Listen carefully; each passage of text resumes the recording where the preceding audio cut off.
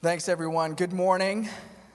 Good to see you all on this phenomenal day. I'm just excited. I'm excited for this fall. I'm excited for what the Lord's doing. I'm excited hearing some of the testimonies coming out from our Ignite groups, people gathering together, growing in love, growing in grace. There's healing, miracles happening, financial miracles happening, and it's just absolutely exciting. I'm also really excited for the conference coming up, but I think, and Thanksgiving, of course, stuffing my face will be amazing. But I think the most amazing thing that I'm excited about is the fact that our baby girl is arriving at the end of November. And we're just so thrilled. We can't wait. And it's good. It's really good. And the other thing I'm excited about is I'm really excited to share with you this message. I feel like it's been percolating in my heart and in my mind for the past 10 years. So, just hold on to your seats. We're going to go till about 3 or 4 o'clock this afternoon, and it's going to be amazing. So please turn with me in your Bibles to Genesis 1. We're going to start at Genesis 1:26. So turn there, stick a finger in it so you don't lose your spot. But then before we do anything else, I want to share with you something that I heard during our pre-service prayer. And while we were praying, I just kept on hearing in my spirit and in my mind the Lord saying, take another drink. Take another drink. Drink of my presence and drink of my love and drink of my spirit. Drink of me this morning. And I've heard people say, drink, don't think. I've heard others say, think, don't drink. And I think both are incorrect. We need both. We need to become drinkers and thinkers, right? We need to drink of His Spirit, but we also need to be transformed by the renewing of our minds. And so I'm going to invite you this morning, hold out your hands. Turn your affection towards heaven. Turn your heart towards heaven. And Lord, we choose to drink of you once again by faith this morning. Jesus, I thank you that you said that whoever believes in you, as the scriptures have said, out of their innermost being will flow rivers of living water. And Lord, we receive that living water this morning. We receive your grace. We receive your life. We receive your mercy. We receive who you are and what you're doing in us. And Lord, I thank you for redemption and restoration. I thank you for healing and wholeness. Right now, in Jesus' name, we just declare financial breakthrough over some of you. We declare healing over some of you. We declare the kingdom of heaven is accessible to us because of what Jesus has done. And it's within our grasp and within our reach. And Lord, by faith, we choose to take a hold of that this morning and drink you in. And so we welcome you, Holy Spirit. Yeah, I feel like specifically there are some of us, we're facing problems that are beyond our reach and our grasp.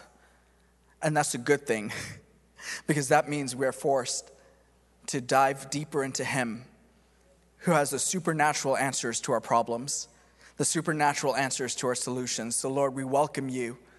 We say, come Holy Spirit. Okay, before we continue on, I want you just to take your hand, put it on your neighbor real quick, and just say, come Holy Spirit, come upon my friend, come into their spirit, come into their mind, come and mess them up, God. Come on, mess them up in the best way possible. Shake them out of their fear and pride and anxiety and worry, and bring your grace and your truth and your life into them in greater ways. Amen. Amen. Right? We want to be drinkers of the Spirit of life. The agent of the kingdom, the Holy Spirit Himself.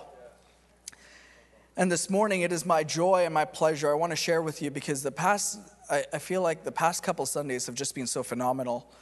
2 Sundays ago, Murray preached this message about how the disciples are worshipers because they saw the glory of Jesus. He's speaking about the glory. Last week, Ash was preaching about experiencing Him and wanting more of Him.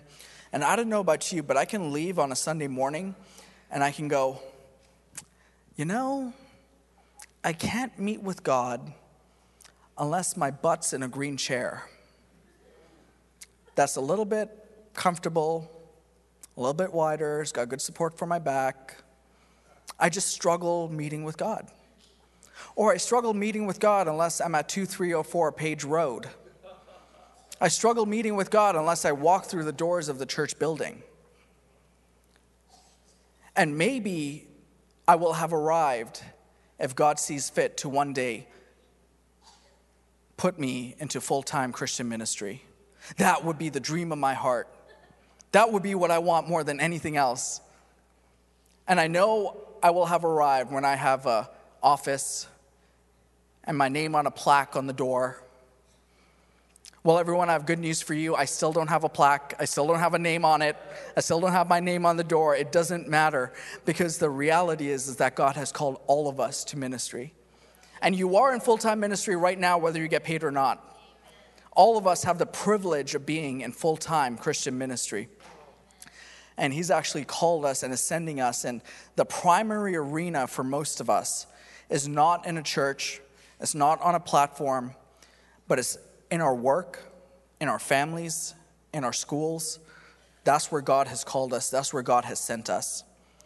And this morning, I would like to preach to you a message about the purpose of work, the difficulty of work, the redemption of work, and finally, the glory of work. And this could easily be a 4 or 5 part sermon series, but we're going to squish it down and give you an overview. And so it's going to be exciting. I'm excited. We're going to be talking about our work and how God has called us to our work and how he has blessed our work and seen that in Scripture. All right, so Genesis 1:26. What happens is we're opening the scene in Scripture on the middle of the 6th day of creation. We're seeing how man and woman are created. And up until this point, if you are reading Genesis, you are looking at how exciting the things are that are happening. God is creating light. He's creating ground. He's creating trees, stars, moon, sky. He's creating all these things, and every day things are getting more and more and more complex. And that is leading up to a certain point in creation. And every day something happens. And every day God looks at it and he goes, that is good. That is good. That is so good. And he's not looking at it like an inspector in a clinical way going, that is good. That passes the test. Checkbox, the birds can fly. The fish can swim. The animals can run. It is good. It passes. No, the picture we get is of God rejoicing in creation, rejoicing in the goodness of creation. And out of that place, let's read Genesis 1:26.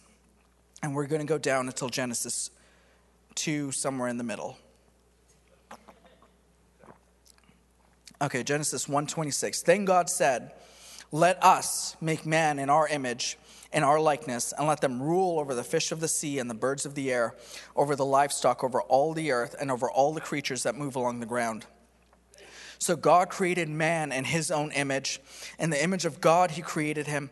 Male and female, he created them. And God blessed them and said to them, be fruitful, increase in number, fill the earth and subdue it. Rule over the fish of the sea, the birds of the air, and over every living creature that moves on the ground. Then God said, I give you every seed-bearing plant on the face of the whole earth, and every tree that has fruit with seed in it. That will be yours for food, and to all the beasts of the earth, and all the birds of the air, and all the creatures that move on the ground, everything that has the breath of life in it, I give every green plant for food. And it was so. And already, God saw all that he had made, and it was very good. See, up until this point, creation has been good. But when man and woman together are set over creation, it stops being good, and it becomes very good, because it's God's plans and his purposes to create us. And so I'd like you to take a minute, look at your neighbor, look them right in the eye, and say, you are very good.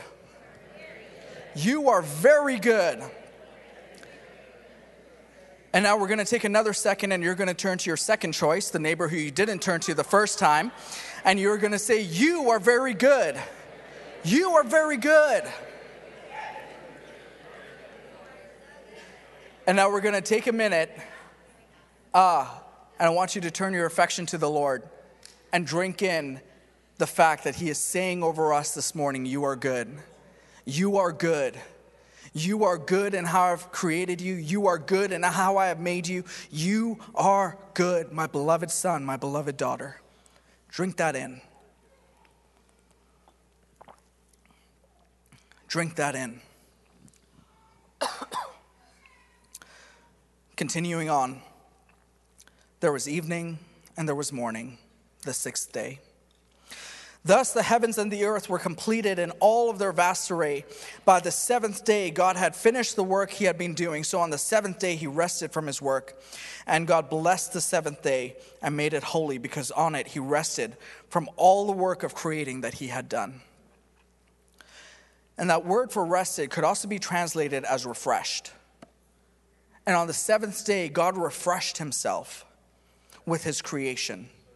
On seventh day, how did God rest? It wasn't just by saying, I am tired. Creating the entire known universe has worn me out. He instead said, I'm going to enjoy my creation now.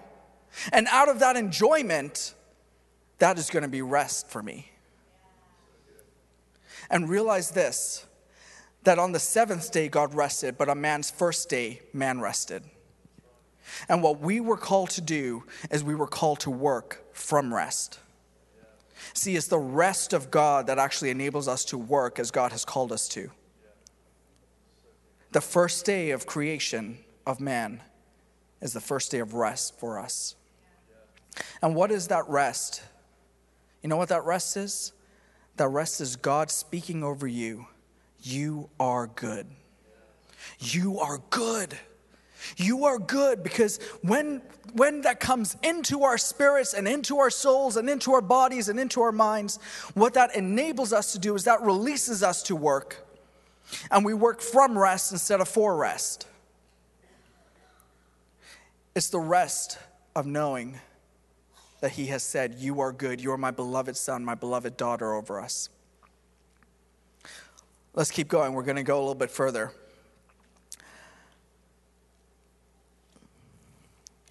I think I stopped at verse 4, so we're going to start there. Chapter 2, verse 4. This is the account of the heavens and the earth when they were created. When the Lord God made the earth and the heavens, and no shrub of the field had yet appeared on the earth, and no plant of the field had yet sprung up, for the Lord God had not sent rain on the earth, and there was no man to work the ground. That's a problem. There's no man to work the ground. But streams came up from the earth and watered the whole surface of the ground. The Lord God formed the man from the dust of the ground and breathed into his nostrils the breath of life. And the man became a living being.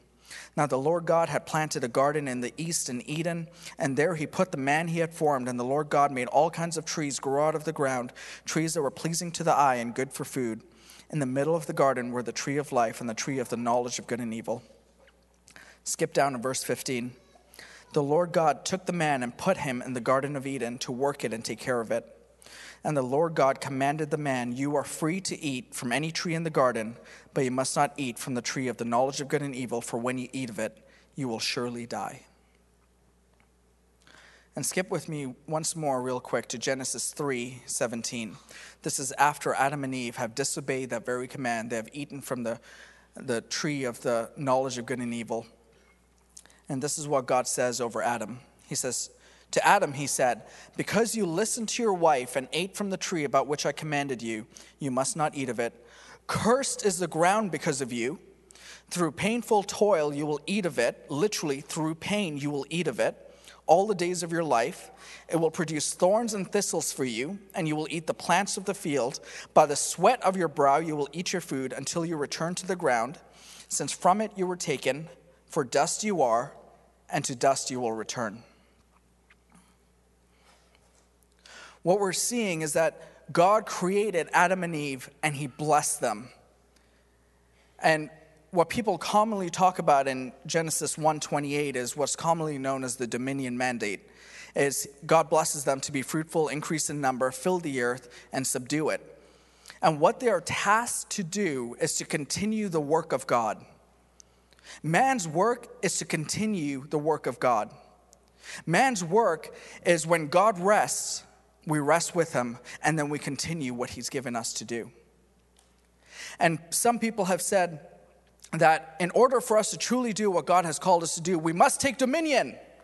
We must rule, we must reign, we must lead in every area, in every sector of society. We must be the head and not the tail. But I don't quite think that's what this is saying. Because in Genesis 2, there is no mention of dominion, there's no mention of ruling.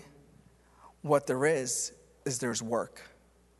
And there's this idea that we actually extend the rule of God through our work. We extend what God has done by working at what he's put in front of us and doing that really well.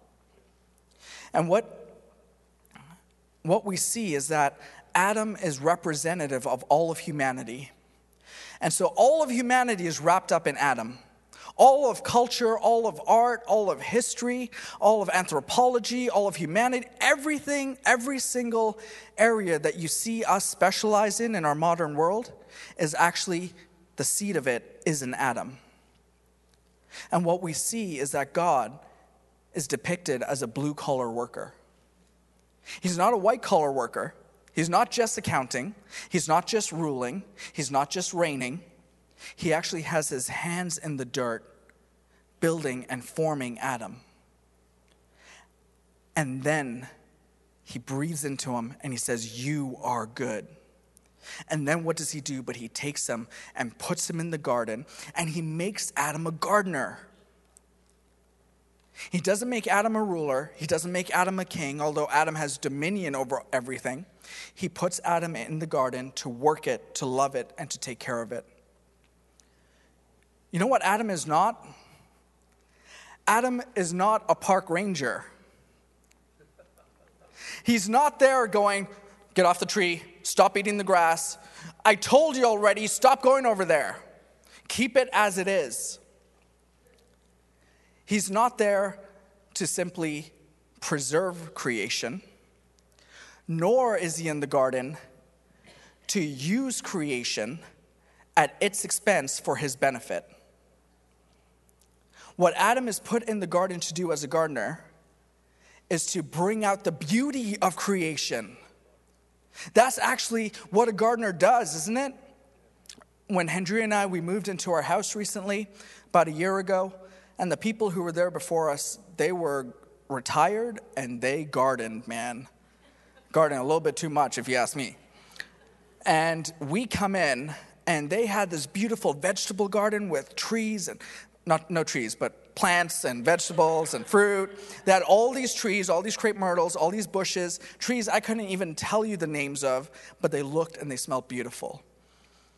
And we come in, and you know what we did? That's not going to work for us. Let's take that out. We don't have time to garden. We'd rather have grass for Wesley, so let's remove that. Oh, that's not. And we started rearranging and changing the garden. That's what Adam is invited to do here by God. He is invited. He can chop down trees. He can plant other things. He can plant trees that will produce fruit for him.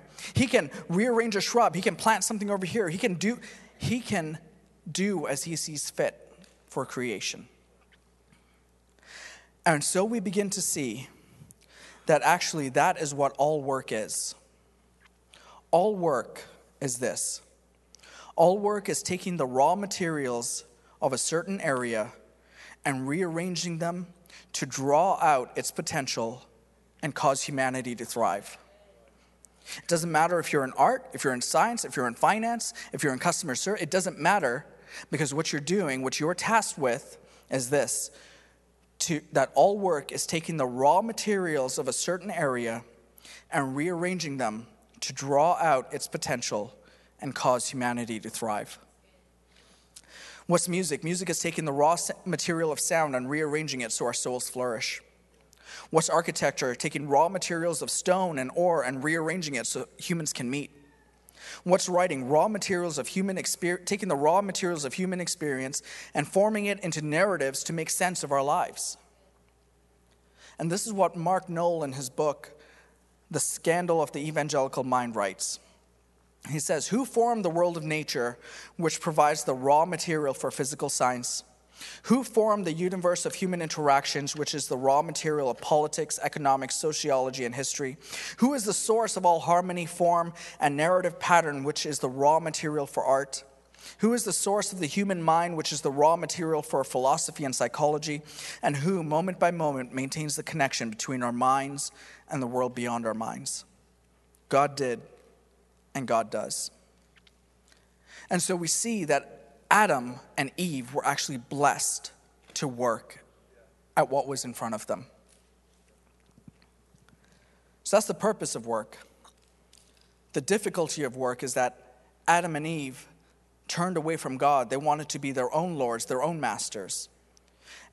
And God says here that the ground, in Genesis 3:17, he's saying this, the ground that was previously in harmony with Adam is now against Adam. The arena of work that Adam was called into is now against him. Through pain he shall eat of it.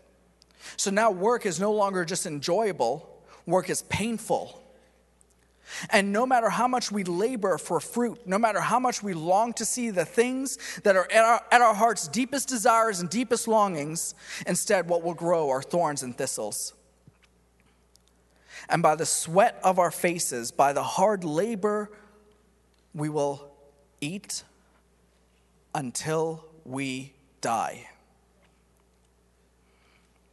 Take another drink. Take another drink of his goodness and his presence, because that is the curse of the fall. And what we begin to see is that there is this hopelessness that comes in. There's this frustration that begins to come into work. And what this means is that all of our efforts are stymied. Just when we think that the job is going to be this, it turns into this. Just when we have this great idea that we're about to turn into a business, and right when we're about to do it, we can't raise the capital.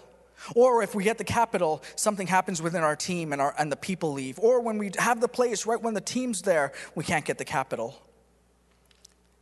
And it feels like we're stymied at every turn. We get frustrated. There are opportunities that are just out of our grasp. Because what has changed is that instead of working from rest, we are now working for rest.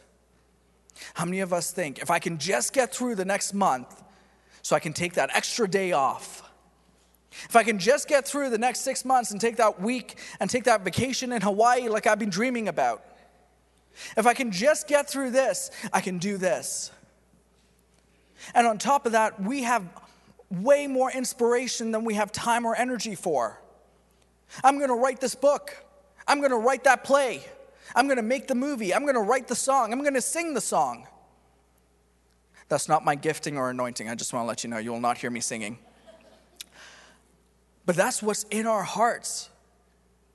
And we start getting frustrated when it doesn't come to pass. And it's what some people have termed a midlife crisis. Oh, the job isn't doing it for me anymore. Oh, the wife's not doing it for me anymore. This car isn't. And what we don't realize is actually the curse working its way out in us. And I want to let you know that if all you do is hang out in the knowledge of the goodness of creation, you'll be a naive romantic. You'll talk about how good everything is and how I'm going to work, I'm going to change the world, I'm going to start my career, I'm going to do this and this and this and this and this. And 10 years later, 15 years later, you'll be depressed. Oh my goodness, why have I not done this? This is never going to happen. I'm a failure. And it'll leave you down. The flip side is if all you hang out in is the knowledge of the fall, what you'll be is a cynic and a pessimist. Because you'll say, oh, work is just another paycheck. I'm just going to go to work. Doesn't matter. I don't enjoy it. I just have to do it. I just have to do it to make money. Work is not something to be enjoyed. I'm going to enjoy my rest. I'm going to enjoy vacation. I'm going to work so I can rest. And both of those are not who God has called us to be. That's the difficulty of work. But there's a redemption of work. See, and the redemption of work is this, that Jesus Christ took all the hopelessness and all the pain and all the barrenness associated with work, and he took it on himself at the cross. And when he died, it died with him. See, Jesus, on the night before the crucifixion, he was praying in the garden, and Luke records that his sweat became like drops of blood coming out of his skin and falling into the ground. Why? Because he was redeeming the ground. He was redeeming the arenas of work that we are called to. And then the next day, he has the crown of thorns put on his head. And he took the thorns upon himself. And when he died absolutely hopeless, despairing, and barren. The thing that he had started to do, he wanted to see the church begin, he died without seeing it happen. He died without any children. And he died in the hopelessness, the barrenness, and the futility. And you know what he did?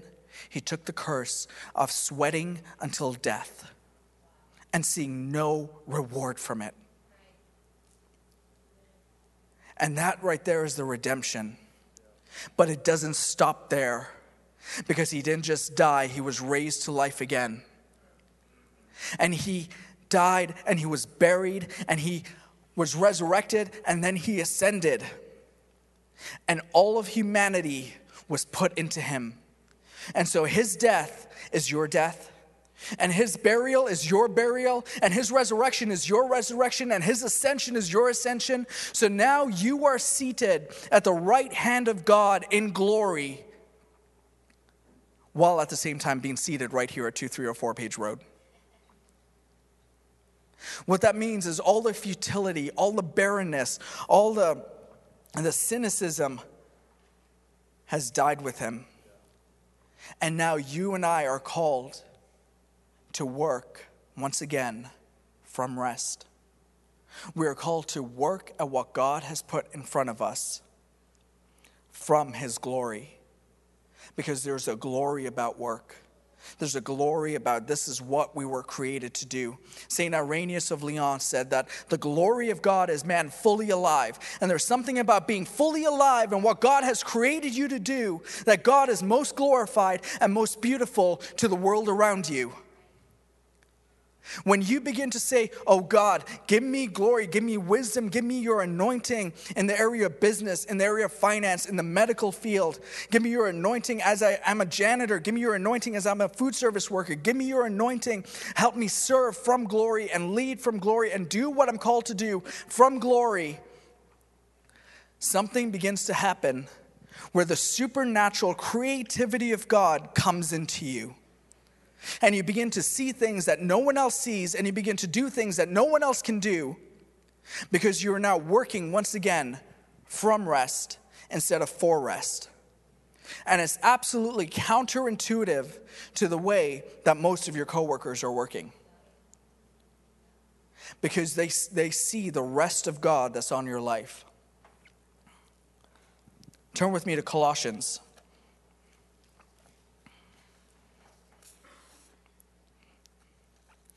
We're going to start at Colossians 3, 1-4, and then skip over to 23. Since then, you have been raised with Christ.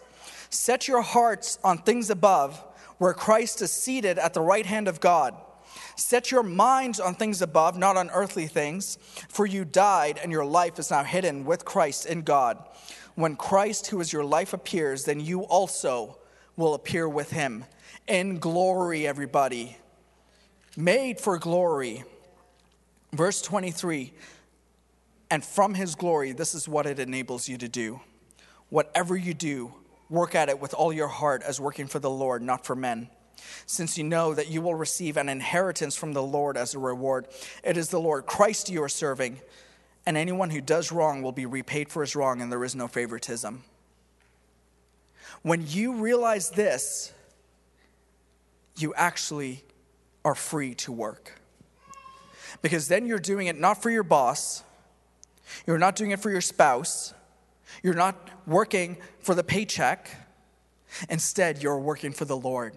and to see him glorified and to see him come and fill your workplace and fill your atmosphere.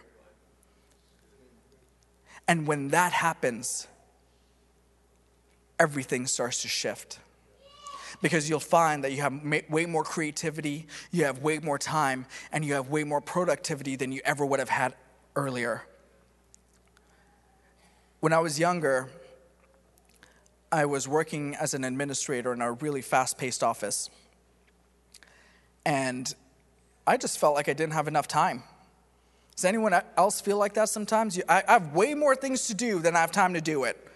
Is there anyone? All right, I'm preaching to 3 of you who are honest enough to admit it, and then the rest of you are listening. I was absolutely overwhelmed. I found myself staying late to work. I found myself working on weekends. I was just trying to catch up all the time. And finally, I reached the end of my rope, and I did something. I prayed. I should have prayed a whole lot earlier, but finally I didn't know what to do, and so I prayed. And I felt like the Lord say this to me. He said, John, I want you to take time out to rest in me. When you are feeling frustrated, son, I want you to take a moment and receive my presence at your desk. When you're feeling overwhelmed, son, I want you to take a moment and receive my presence. And so what I started doing was I set a timer on my phone for every hour on the hour for an alarm to go off to remind me to stop and invite his presence to be with me. And whenever I was frustrated and overwhelmed, I would stop and invite his presence to be with me, which usually ended up being far more than once an hour. And so as I was sitting at my desk, when someone would come by and put something on it and say, hey, I need this from you. Can you do this for me? Can you look this up for me? Can you put this together? Inside, I wanted to yell at them, no, go away. But I would receive it, and then I would push back from my desk. I'd have my eyes open. I'd be sitting in my chair. And in my heart, I would just say, Lord, I welcome your presence here right now. Lord, I welcome your spirit here right now. Lord, would you help me with this? And you know what I found? I found that my productivity more than doubled.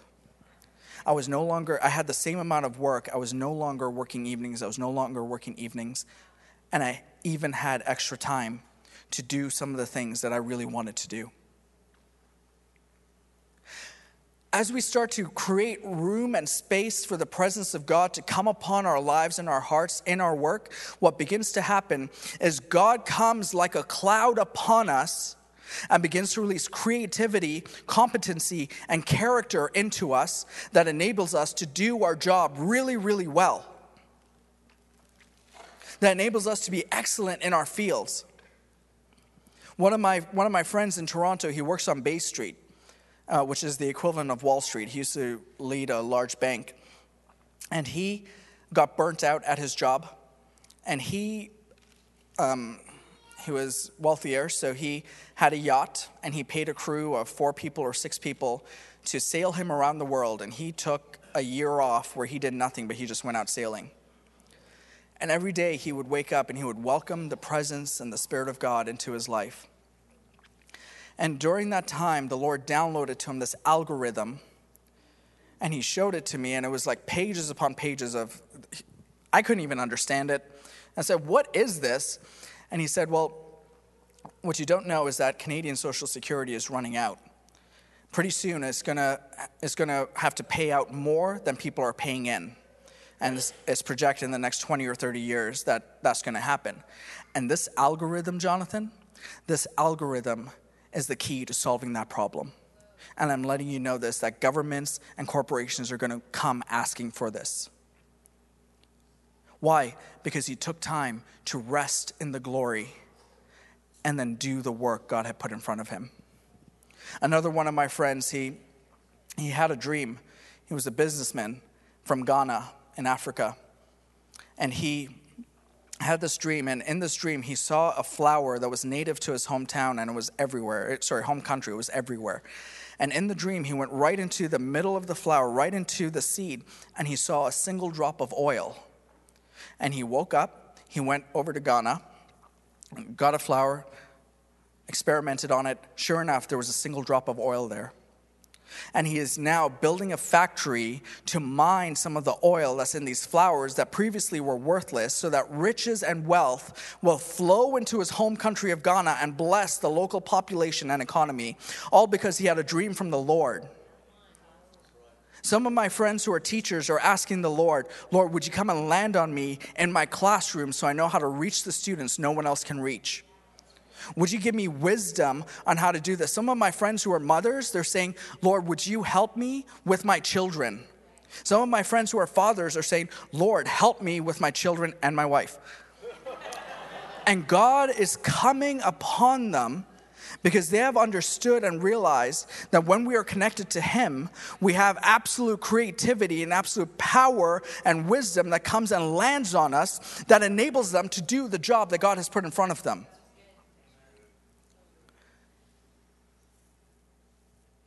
And the reason I share this with you is because I'm more excited for Mondays than I am for Sundays.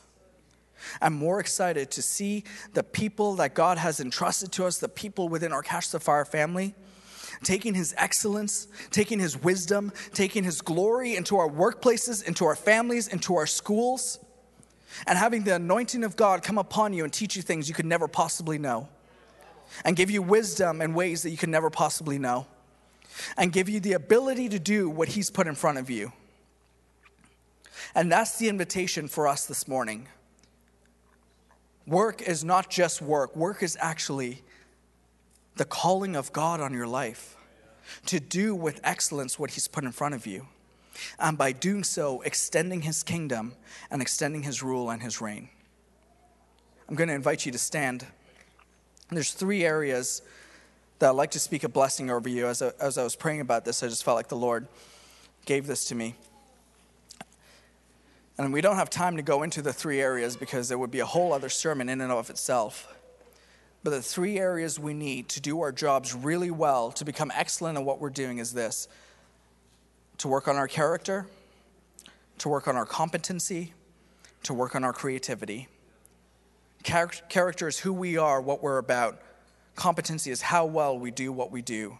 And creativity is actually supernatural. What are the different ways that we can do what we're doing and save time and save money and save labor and save energy? So say it with me: character, creativity, competency. If that's in your heart, if you're saying, Lord, would you make me excellent in this? I want you to hold out your hands right now, close your eyes, and just begin to tell him. Come, Holy Spirit. For some of you in this room, or for some of you watching online as I've been sharing, you've been realizing that you have been living, you've been working for rest instead of from rest, and you've been living under the curse instead of under redemption. And if you have never given your life to Jesus this morning, I want to give you an opportunity to do so and to come into his glory and to come into his redemption. And if that's you, I want you to pray a quick prayer with me. All you have to say is, say this out loud: but Lord, I'm so sorry. Would you forgive me? Would you forgive me for being my own Lord and Master, for going my own way, for all the sins I've committed, for all the ways I've turned away from you? Lord, I turn to you right now, and would you come and fill my life and fill me with your Holy Spirit? And if that's you and you just prayed that, I have good news for you. You have been brought into the family of God. And we want to welcome you and rejoice with you. And if you're in the room, please come up and say hi after. If you're online, please shoot us an email and let us know. But then find a good Bible-believing, Spirit-filled church, just like this one here, and make it your home. Because the reality is that you are being brought into his glory and being brought into his excellence. And I bless you, church family, in the mighty name of Jesus. I bless you to grow in your characters. I bless you to be full of integrity and full of love. I bless you to grow in your competency, to do your work really, really well, to do it unto the Lord, not unto your boss, not unto your coworkers, not unto your spouse, or not unto the paycheck.